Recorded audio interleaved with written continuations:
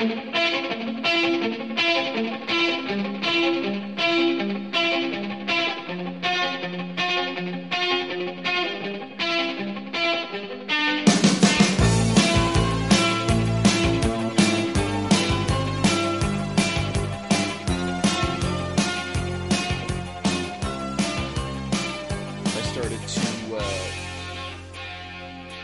and edit the track, and it wasn't doing something, and I thought I had saved it, and I just delete, because a lot of times what you can do is you can just delete the track. Like, originally you can save it and then save as, and then you have an original copy of it. You can just delete the track that you've saved as, and then you've got your original copy that you can work off of again, and then you can save that as again, right? And I just didn't do the original. I didn't save the original track and just deleted the whole thing. But then the thing is that I didn't realize that, like, you could do like Control Z, which is like to undo your last move. Oh, really? Right?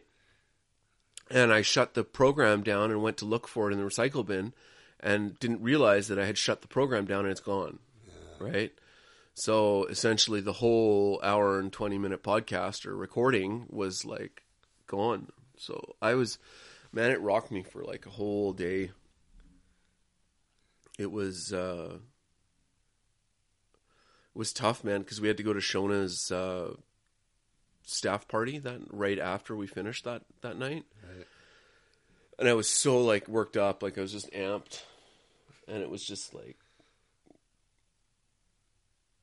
I don't know. I think God was like trying to show me something in it. What do you think he was trying to show you? I don't know, man. Like, I don't even know. Like, just, I think he was testing my ability to not freak out. You know, like lose my shit. Yeah. I get those tests all the time. Yeah, absolutely. Where I can like, there's like before it was it could be or would have been an immediate reaction. There was this like explosion or this like deep sense of loss or anger, deep sense of offense that's taken place in my life. And I would like just explode in anger, right? It can even happen like now, like when I get talking about a subject that I get all passionate about. I can't think straight, and I'm like so worked up in my mind that I can't even speak, you know, like I'm just you know, and I just like and that's indicative of sort of what we were talking about last week, you know, the lies.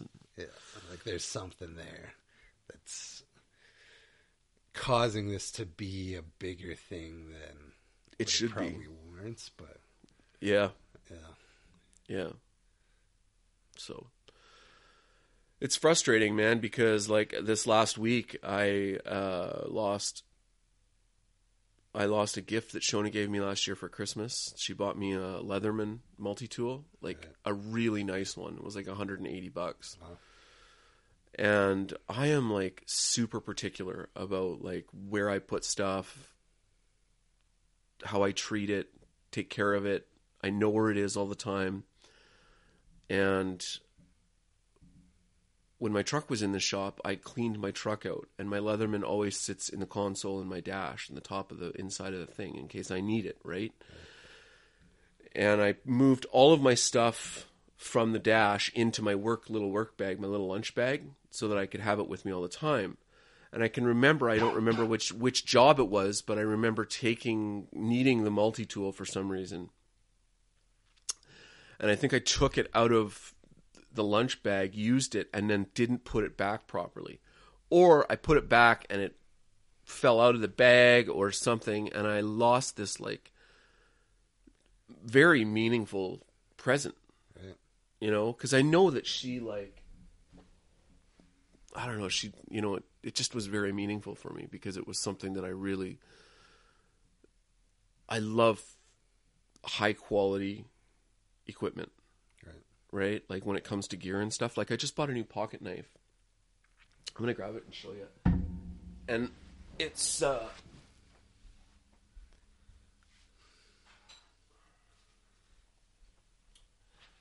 it's my new EDC. Right. And because I've used my Swiss Army knife. EDC means everyday carry, but I've been eyeing this knife up for quite a while. It's the Benchmade Bug Out, and the thing I think that drew me to it is I love blue, right? So blue, it's got a blue handle on it, and I've sort of put it off and put it off and put it off, and was like, I can't really justify $150 a new knife, you know. I have lots of knives, right? And I've been using my Swiss Army knife as an everyday carry, and it's kind of bulky and heavy, and it's perfect for like hunting, right? Like I love that thing for hunting because it's got, you know, the little saw on it. It's got and it's a good saw, and it's got a sharp blade that I keep razor sharp, can opener, all tweezers, you know, just everything. It's perfect, and so I use that as my sort of carry when I hunt, outside of my full tang. What is it? It is a. Can't think of the name of it right now. The SC4 is my that's kind of like my survival knife, right? That's my go-to knife, right? Anyways, I bought the Benchmade Bug Out, and Benchmade is makes some of the highest quality knives on the market, and it's just beautiful. Like it's just a beautiful, beautiful knife, and the steel is great. I mean, the profile of the blade is exactly what I look for in a knife like this. To me, there's no other shape. Like I would never buy a Tonto shaped knife. Like it's got that sort of angled. To me, it just is.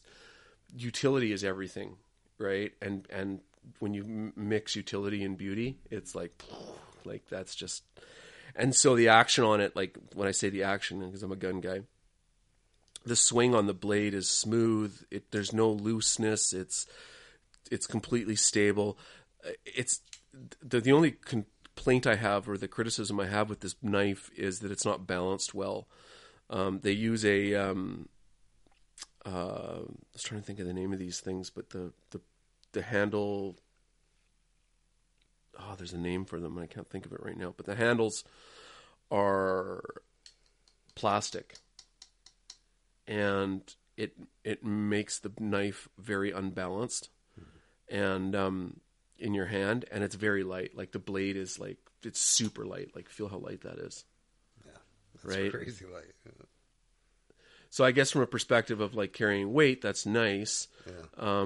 But I'm more about how is this going to last? You know, but it's just it's my pocket knife, and that's all I'm going to use it for. I'm not going to be taking it it's not going to be my hunting knife or anything like that. But anyways, I got it in the mail the other day, and I was pretty stoked because I love knives, man, and this thing is just beautiful. Like when you look at it's got the anodized blue thumb holder, and it's just a beautiful knife, you know. Anyways, I love stuff like that. Is Shona calling Why? that? Why the hell did I start talking about my knife? Well, you're talking about your Leatherman, and then you. Oh, you just yeah. got this. Rabbit trail, totally. Yeah. So the Leatherman, and I lost it, and I'm really sad. And it really bothers me that I lost that. And broke another gift that Shona gave me she gave me a beautiful ceramic Starbucks mug for coffee. And I've carried a Starbucks mug with me on my job site for the last 2 years. Not once have I ever broken it. And a month into owning this new mug, all of a sudden I bump it and it falls to the ground and it smashes. Just give me a break, you know? And then with the truck accident and having to repair the truck, that's just really been a real struggle to keep my peace and not feel like I've been. Yeah, it's just been a real struggle lately. And I know those sound obviously they're first world problems and they're not major issues in the grand scheme of things, but it really makes you struggle to keep your peace. Yeah, totally. Right? Totally. Well, I think that each of us have our internal things that God's wanting to work on, and he uses our everyday life, the things that come up to kind of press on those things. This goes into our talk last week, like the lies we believe. Like Holy Spirit uses everything he can in our day, So I get the term first world problems, but like our problems are our problems for a reason. We live in the first world, so there are problems, Yeah, exactly. That's what God's using to press your buttons to get you to hopefully allow him to go deeper with you, to find why. Like, why did breaking a cup set me off? It's not why did the cup get broken. No. It's why is it upsetting me? Yes. Why can't I just keep it in perspective and realize it's just a coffee mug? Yeah. Totally. I mean, there's an emotional connection to the gifts and all of that sort of stuff, right? So, but it could be deeper though. Like there, like a fear of disappointing shown off or something, or like this person who loves you gave you a gift and you broke it, and now does that represent how you feel? Yeah, because I didn't take care of it properly. Yes, exactly. And I think there is an aspect to that because when I lost the Leatherman, I was mad, man. I was like, it ate me up for days. Like I was going back and trying to figure out where that damn thing was, and phoning clients that I worked for, and I was like, "Have you seen this Leatherman?" And phone a guy up in the Arctic. He's building ice roads in the Arctic. We just boarded his house, and he's up in the north building ice roads. And I'm texting him like, "Hey, dude, did you see my Leatherman?" Like, it's a pretty big deal. He was totally cool about it. It's just a text message, but it just was funny. Yeah. Well, a guy like that probably understands. If he lost his, yeah, he'd be looking for it too. But... yeah, dude, that's it. That's, I think, the biggest thing is for me right now is learning to invite God into those times where I'm feeling that pressure, and not to react poorly, not to go to, it's so funny. I don't actually sit down and think through all these things, but when I do, I really seem to, it's like I even start questioning God or myself, my relationship with, one little thing goes wrong. It's like this very subtle internal dialogue that I don't even realize is happening. But it's like I start questioning, are you really with me, God? Do you really love me? Are you going to make everything work out? It's like this questioning, this doubting almost starts to happen without me even knowing it. And I start to, it's like I leave faith for a moment, and I start to feel pressure, and I'm doubting God internally without realizing it. And then before I know it, I've convinced myself it's no big deal if I blow off some steam or whatever. I got to relax. I got to do something. And I start finding my source. Yeah, you justify your actions, sin. Yeah, my sin, exactly. Yeah. I go to old sin patterns. It's like all of a sudden I'm doing it, but there's an internal dialogue that's happening that allows me to go there.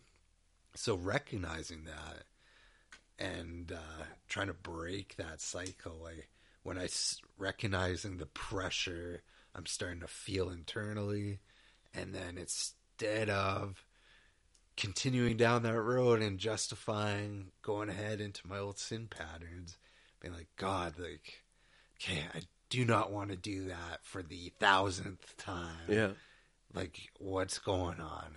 I'm just going to try to stay in my pain here for a moment and invite you into it. And I'm just going to trust you that you're going to work it out.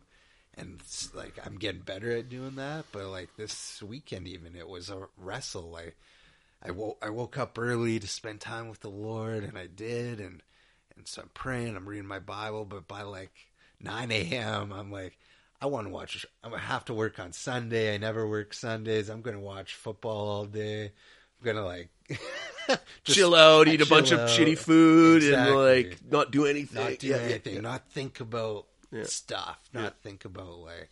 And so I'm feeling this pressure because like the car. So our car, the mechanic texted on like Saturday. This is the landlord's mechanic? Yeah, the landlord's mechanic. He texts and says they have fixed that engine. Like, he has put brand new everything in that thing. Like, it's a brand new car as far as he's concerned for a good deal. But, like, he goes to turn it on and see if the issue's fixed, and it's not fixed. He has no idea what it could be. So him and his guy are working through, like, every aspect of that car. He's doing it all for, like, no charge for labor. And when he finds it, he'll fix it and just charge us whatever his cost on parts is. And he's doing all that, like, free labor, right? Which is an amazing deal. And I'm hoping he finds the source, right? But internally, I could feel myself, like, getting doubting anxious. God, Doubting getting anxious. Like, are you really going to fix this thing? Is this going to end up costing us a ton of money? It's never going to get fixed. This car's a lemon. Blah, blah, blah. And I'm going into, like, anxiety, fear, and doubt all within, like, seconds and very, like, just internally. Yeah, it becomes internal chaos, right? Internal chaos, yes. Which I think most of us would, like, sort of relate to as anxiety. Yeah. Right? Yeah. Absolutely. I mean, anxiety, I don't know if this is true or not, but I've heard that anxiety is like the number one ailment or illness that people are facing today. Like, it's like a major problem, right? That's one of the major things that they go and see their doctors for today is anxiety, right? It's funny because, well, it's not funny. It actually sucks, but I have been a part of a men's purity group for 2 years now.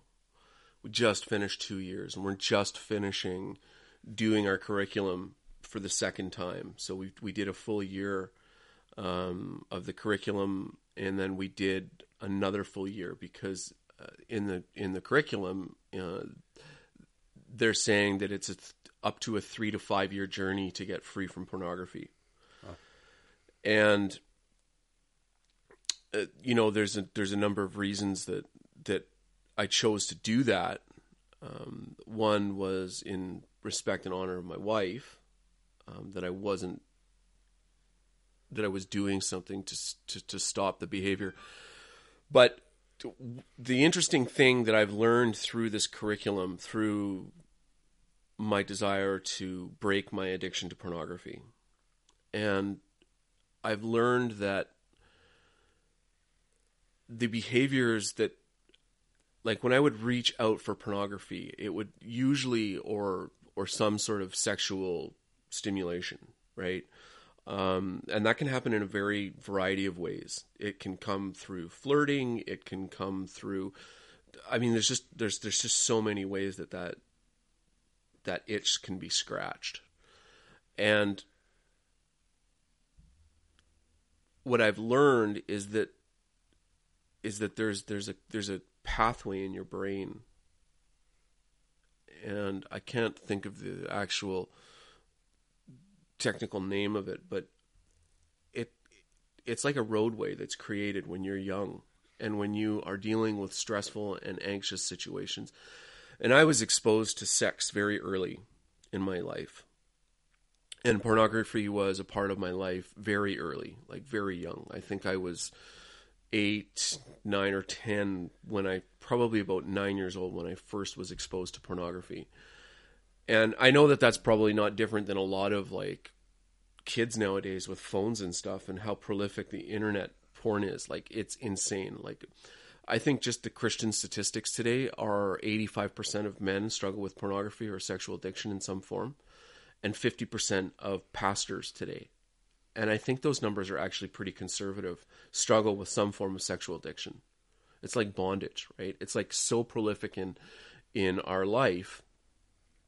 And the funny thing is the only people that seem to really be talking about it are the seculars, people that are secular people.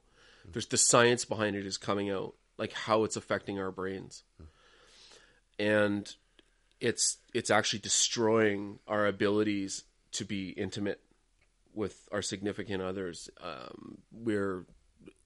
They're finding that, like, you know, people can get aroused now with just turning their computer on, you know, or like thinking about a specific site or something and they get aroused, as opposed to like the actual, you know, touching a woman or being intimate with a woman, right? There's no connection there because the pathway's been built, right? That roadway, the connection from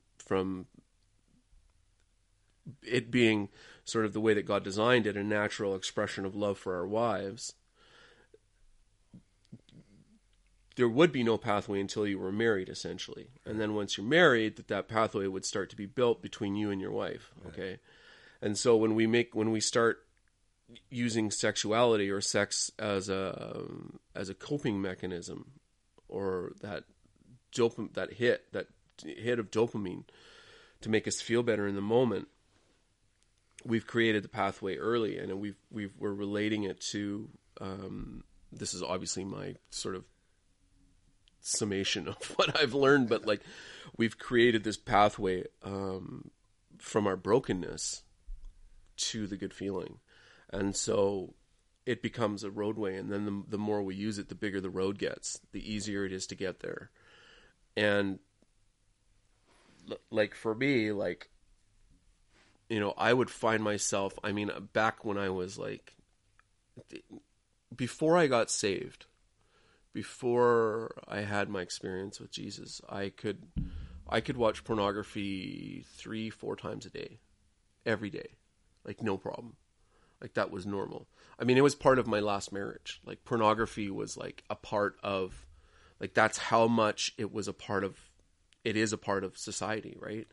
People think that it's normal to watch pornography, that is like a natural expression of sexuality. And it's the enemy's influence in society today. It's a perversion of what God created, that it's okay to not have monogamous relationships, that it's okay to sleep around. And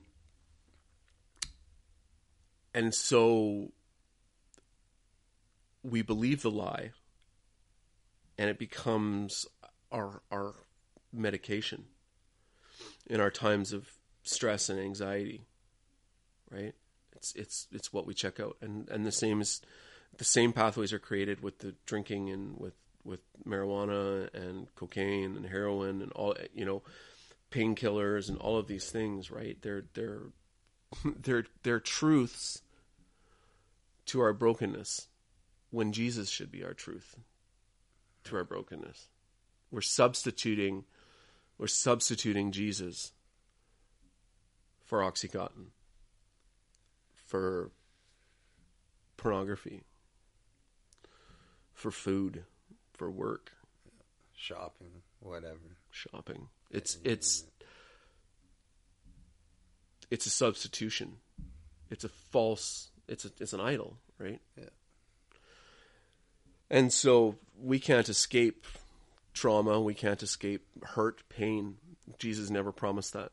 He said we will have troubles in this world. Yeah. I talked with Nick about this last night, and we were born into sin. I believe him on that. We were born into sin. Sin wasn't something we learned. We were born into it, and it was a part of who we are. And we build and create lies in our lives that actually become so much a part of who we are that we actually identify with them. Like we think that that's who we are. Yeah. And until the veil is lifted, until you begin to see the light, you actually don't know what the light looks like. Yeah. Does that make sense? 100%. Like, there is no way that I could have even comprehended the goodness of God until that veil was lifted. Yeah. And it was a work that only he did. Yeah. I didn't do any of it. It was like I said this before, one day things were black and then they were white. And it's like inconceivable. And so what happens is that light begins to shine into the dark areas of my heart and expose lies that I have felt or thought were a part of my identity, like who I am. Like bad Rhett. You know, that's just who I am. This is just what I do. You know, and that's shame. Yeah. Right? Part of my identity was shame. Yeah. Not guilt. Because sometimes I didn't even feel guilty for the things I did. I just felt like it was who I am. This is who I am. And this is what I do. I go to the bar and I drink 16 beers. And I spend $500. Or I smoke a quarter ounce of weed a day. Or, you know, all of these like things. It's just who I am. And I was good at it. And some of those things I think God just supernaturally breaks off. Desire for some of that stuff. But I think a lot of it, most of it, is a journey and a work and a process of discovery. And it's a painful journey. I told Nick last night that, you know, we were talking about a little bit about evangelism. And I got a little bit distracted because I get triggered when I see there's a lie here, right? Because last time you talked about evangelizing downtown, I got all worked up and I was like, I'm not going to be a part of that, you know, like. Yeah.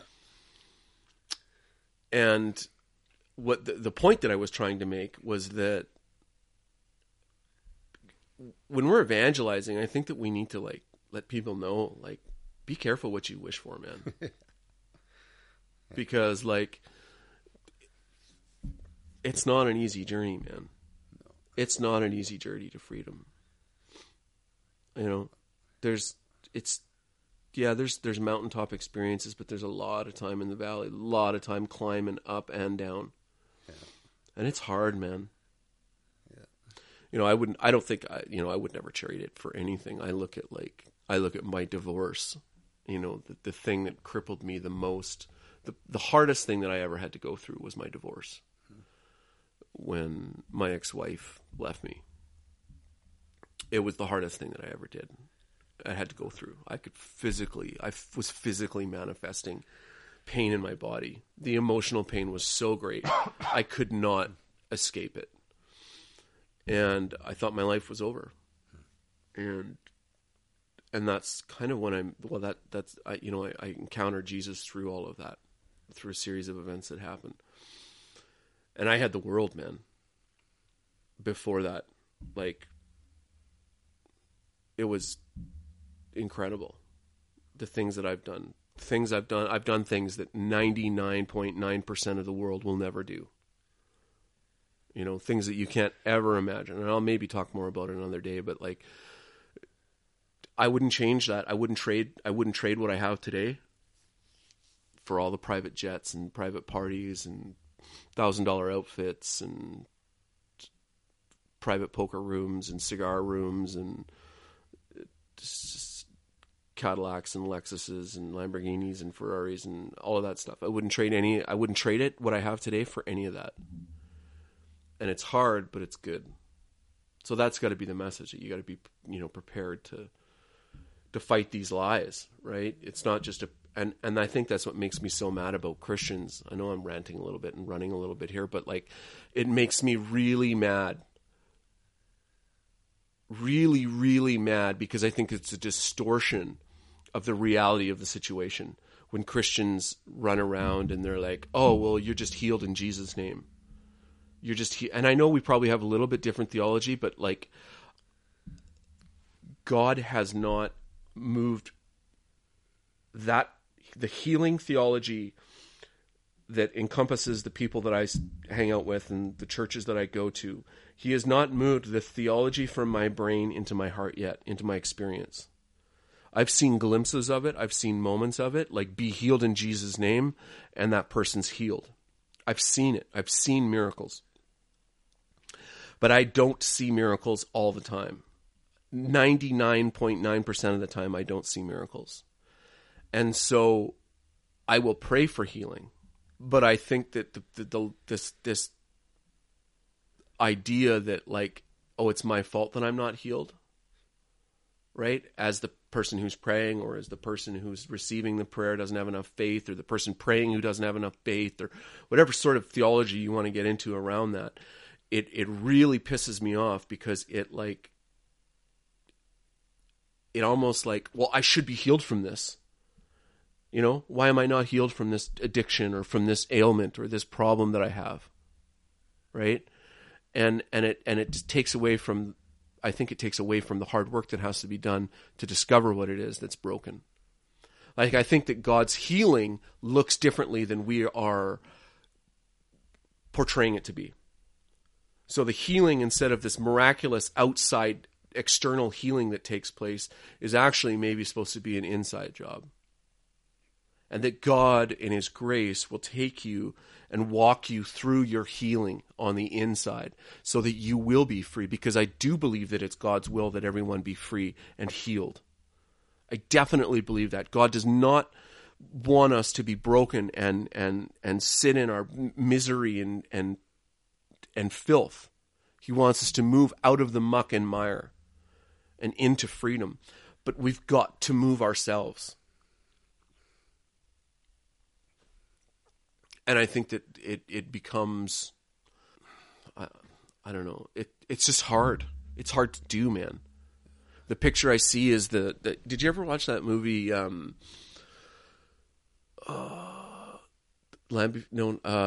one with the horse, Atreyu, and the guy's name Atreyu, and there was the dragon dog that flew. It was back in the 80s. The Never-Ending Story. The Never-Ending Story. And the picture I get is this, like, horse as they're walking through I forget what it was called, but like it was like the bog of shadowy desires or something, right? And it was just like, have you seen the movie? Yeah. So the horse is like walking through the muck and the mud, and he's like sort of making it through, and then he gets stuck, and he's like drowning in this, and it's like this like struggle to get out of this mire, this muck. And I feel like that's really like that muck and mire represents our brokenness. And it's a struggle for us to like get out of it. And it's not like God isn't just going to come and like pluck you out of it. Like, oh, my poor little child, grab you and there we go. You know, you're free and healed and clear. No, it's a struggle. It builds strength. It builds character. Yeah. That's where integrity is formed in your life. Yeah, absolutely. You're trained by it. Like, the tough things build endurance and steadfastness and our faith in God. And absolutely, if He just took us out, because I think where I get confused often is thinking my behavior is the issue. And so I'm just like, God, take this away from me. Like, take away, like, let's say porn, for example. Yeah. Take away porn. Like, just take this away. Yeah. Just take it away. Like, that's all I need. Yeah. But ultimately, the journey of, it's not about behavior. It's about my perspective. It's about the renewal of my mind. Right. Like, if He just took away the behavior, where would I be left? The broken thinking would still exist. Yeah, exactly. It's the renewal of my mind, of knowing who He is, His loving kindness that endures forever, His faithful love, like He never leaves. If He just took away, if He made everything right in my life, why would I spend time with Him? Why would I seek Him out? Why would I need Him in my life? Like, there wouldn't be a need, but I don't think He would be my my casino god. Yeah. You know, like, oh, just like my lottery god. Yeah. Right? Like, just exactly. This like doler out of good things. Totally. You know? Like, I'm Aladdin and he's the genie. Exactly. There you go. That's exactly it. Rub the bottle a couple times and, oh, Yeah. Hey man, this is an issue. Like, could you work this out for me? Okay, awesome, thanks. I'm gonna move on with my life. And the whole like Christian message, like a big part of it is your life's no longer your own. So like God's not in the business of just like having a bunch of people like free from addictions to just go live life however they want. He's after people who would know him and represent him in this world, like his love for the broken. Like, that's, I think where we get mixed up is thinking this life is all there is. Because if you think of this life as all there is, then it would make sense that, God, you should just make everything good. Because this is all there is. Right. But this isn't all there is. It's like this crazy journey of seeing, would you really choose love and holiness? Like, if you have an option, you can choose selfishness and living for yourself, or you could choose sacrificial living and putting others ahead of yourself. When you have the choice and it's totally up to you, what are you going to choose? And that's getting down to the heart issue of our lives. Yeah. Like, that's what God's after. He's like, what are you going to choose? Are you going to choose yourself? Or are you going to choose like me? Are you going to choose to love others or love yourself and all that? And so it's like all of life is learning to put away our selfish desires, to think of others ahead of ourselves. And for some reason, that's super important to God, that we would choose that in this life now, and somehow that impacts the future in eternity. Right. Our life in eternity. God sees someone and says, man, this is a person who, given the choice between good and evil, chose me, chose to die to themselves. Like, something about that, I think, moves his heart that makes all of this so worth it to him. Where this person, like, they never saw me, like, they never had, like, some heaven experience. Yeah. They just, like, I made myself real to them, but they walked through this life, all the trials, all the temptations, and they kept coming back to me. They kept choosing life. They kept choosing love. They kept choosing to go through the pain and try to get free. I think something about that moves his heart, where he thinks, like, these people are choosing to love me. Like, even though it's hard, it's painful, I think it just moves him. Yeah, it totally does, man. It totally does. Know? And that's an amazing thing. We have the ability to move the heart of God, to impact him in a way where he's like, oh my goodness, like, my boy Rhett is choosing to go through the struggle. He's choosing to walk through it. Yeah, he doesn't do it perfectly. No one does, but we're not focusing on that. He's choosing to walk through it. Yeah. He's learning to love. He's learning to be healed in his heart and mind. He's learning to love his wife well. He's learning to love his friends well, love his son well. Like, he didn't stay in his brokenness. He didn't stay in all the things that quick and easy make him feel better, the things he was good at, smoking weed and getting drunk and being like a cool guy at the bar. He chose to walk the narrow path, knowing it's hard. But he chose it anyway. He's like, that's my boy, Rhett. I love him. He loves me. And I think, like, we wreck the heart of God. And, like, no one can impact his heart like you can, or how I can. You know, like, it's such an amazing thing. It is an amazing thing, and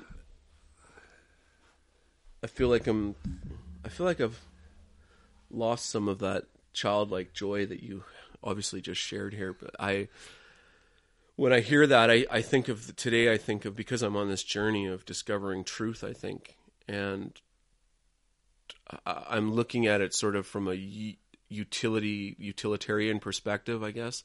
So the utility of it, or the sort of the inner workings of what's going on. Right. What I see is, and from the science that I've understood, is that those pathways are created. And remember I said that they get bigger and bigger the more we use them. Well, I think that when we begin to create new pathways, right, they almost circumnavigate the old pathways, and they get bigger and bigger and bigger. And so the more we choose God, the more we choose the right way to deal with things, the more we're aware of the emotional effect that situations are having on us. We choose to go through the pain instead of taking the easy way out. That highway becomes, or that road, that map in our brain becomes rewired. It becomes like moved around. Right. And I think that's the beauty of the way that we were created, is that we are actually rewiring our brains.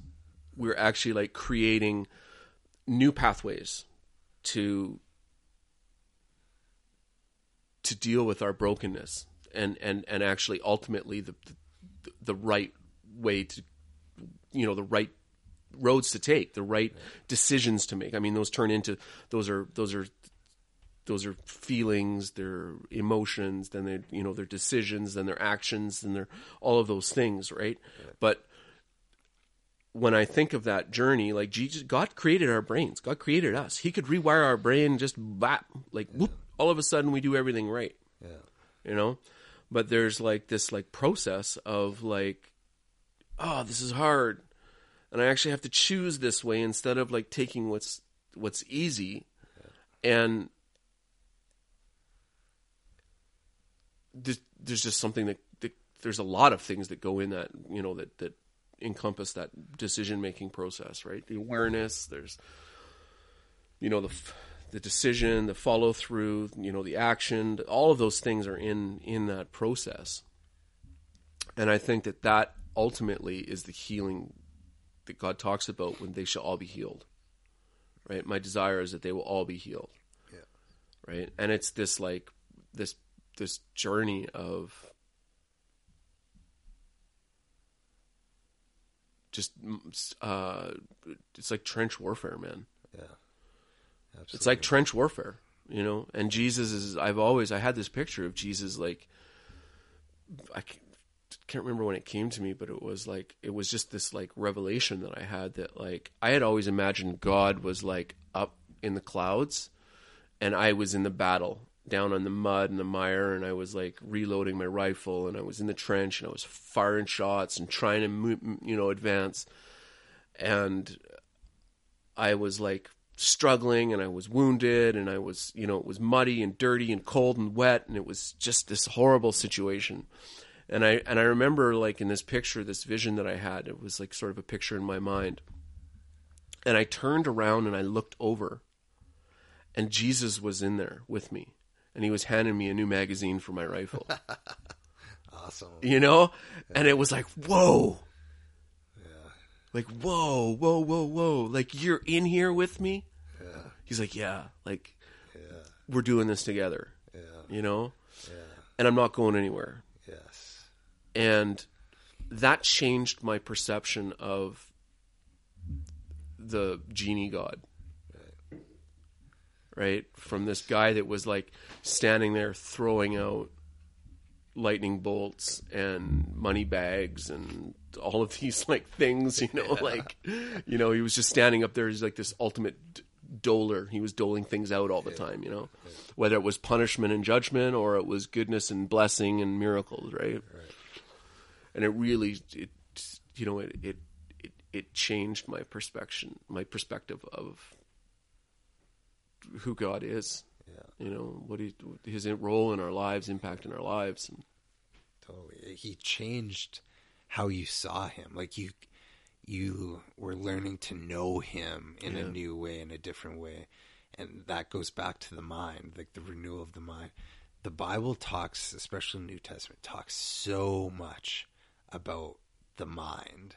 Like, whether it outright says like renew your mind, or like it talks about knowledge, wisdom, revelation, which is all stuff that happens like from our hearts to our minds, like you talked about that, like God hasn't taken it from your mind to your heart.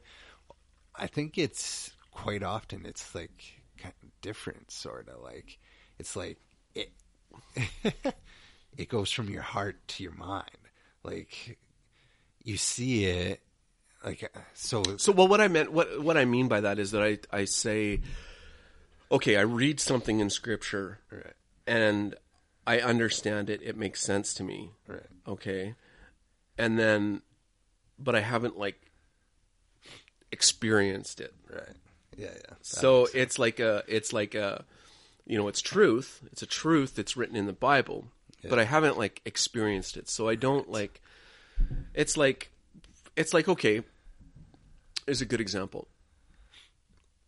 I'm a chef. Yeah. I spent a good 20 years in the restaurant business. I've run restaurants. I was the head chef of a restaurant at 18 years old. I know the restaurant business. I know I've experienced the business side of it, what it takes to run and manage a restaurant and make money and increase sales and be profitable. And I've also experienced the food side of it, sort of the culinary, sort of the training side of it. I've been trained by French chefs that, Culinary Institute of America in New York, right? Trained by 2 of their chefs. Okay. So I understand food. I don't know it all. I by no means know it all, but I know food, right? And I know the restaurant business, okay? And if I sit down and I watch the Culinary or the Food Network, okay, let's just say that I don't know anything, and I sit down and I watch the Food Network and I see this amazing dish being prepared, and I go into my kitchen and I try and recreate that, and I fail, but I practice at it. And I get better at it. And eventually I nail it. And I become a good cook. Now I'm a good cook. Right? I can actually make some dishes. Okay? And I love it. It like lights my heart up. It makes me feel great. I'm going to go take a loan out now for $500,000 and go start my own restaurant. You're an idiot. Right. You're an idiot. You might as well go light that $500,000 pile of money and go and burn it in the backyard and save yourself the stress, because you have no experience. You can cook, but you have no experience in the restaurant business. Right. You have no idea what you're doing, where the pitfalls are and the things to watch out for, and how to purchase food and how to store food, how to manage people, like how to manage your food costs and labor costs, and how to take care of your customers, and so that's the comparison that that's the picture that I see, right? Is this idea that like I may know something, I may even understand it, but I don't have the experience yet to like own it, right? And that took me years, man. Like I think it was 10 years before 10 years in the business before I was like good, where I was like in my stride, like I could make a decision and know it was the right decision, And I think that's that's a picture of what this journey's like, man. 100%. That's such a good picture of it. That is so true. Like when you experience it, that's when it's real. Like that's when it's real to you, and that's when it's something that you could speak to that would actually impact other people's hearts. Yeah. Like I've read the Bible tons and I could explain concepts to a lot people, of things. Yep. But I only have a couple things that when I talk about them, I know that like I know this, and when I share this, it impacts the heart of the person I'm sharing it with. Like often there's the Holy Spirit's in it at that point. Like it's like a first person testimony. Exactly. And God can confirm it. Like it's like his stamp of approvals on this thing. Like this guy knew it, he understood it, he lived it. I walked with him through it. I'm putting my stamp on this, and when he speaks this thing, these words are going to be spirit and life. Because you're speaking for God, Yes. right? You're speaking about God through you with his authority. Yes. Yes. That's a great way to put it. You could say authority comes through experience. You know, right? So Nothing. Okay. There's quite a few things that I've already mentioned. One of them is the whole evangelism thing. But when people talk to me about like, oh, dude, I got this testimony. I'm like, oh, really? You got a testimony? Yeah, this guy I met that knew someone, he like God did this and like da da da da da da. I'm like, dude, it's not your testimony, man. It doesn't mean anything to me. Like there's so much BS out there, man, for lack of a better word. I think that there's a lot of Christians that are they just make shit up. Yeah. Dude, they just make shit up. They hear shit and they perpetuate it because it sounds good. Yeah. You know? Yeah. Like, I don't want to hear your friend's story. Yeah. I want to hear it from them. Yeah. Like, look me in the eye and tell me your testimony. And then I will know. Because that's when the authority's passed. Yeah. Right? Like, or the mantle or the anointing, right? It's not through like, we had that, what was that story the other night that we were having dinner in our group and like someone said like, oh, this guy lost his pocket. Oh yeah, it was because I was telling the story about my Leatherman, right? And then the story came out about this other guy that was like, he had lost his pocket knife and then prayed to God right there in the hotel room, and boom, all of a sudden his like pocket knife was on the bed in front of him. Like, that's bullshit, man. Like, why would you like perpetuate lies like that? And I'm talking about the person who originally started it, not the people like that are following and listening, because I think people, like a lot of people, like until they begin to experience miracles and the miraculous from God, right? They don't know, right? So they just they digest whatever is like fed to them, right? Yeah, totally. And what ends up happening, I see a lot, is because people put so much stock in these other people. Like, let's use like Bill Johnson, for example. Like, great man of God, I'm sure, like, whatever, but people put so much stock in him, right, and what he says and what he's doing, then they just, like, whatever he says goes, and like, he said this is happening and this is happening, like, and it really they don't weigh it themselves. They don't weigh it themselves, no, and they're not walking it through themselves. Yeah. Like, this. And then what I feel like what happens is people get caught up in wanting to see God do cool stuff. Like, man, like, we're going to go out and pray for people and God's going to heal them. God does miracles. God does this. And they chase after the God who does stuff and think that that's Christianity. But man, like, the entire New Testament, like, especially the epistles, the amount of times they talk about like God doing miracles versus the amount of time they talk about your character, your heart, and your life, and holiness being wrought within you, loving each other, like preferring others ahead of yourself. That stuff gets talked about 1,000% more than miracles and signs and wonders.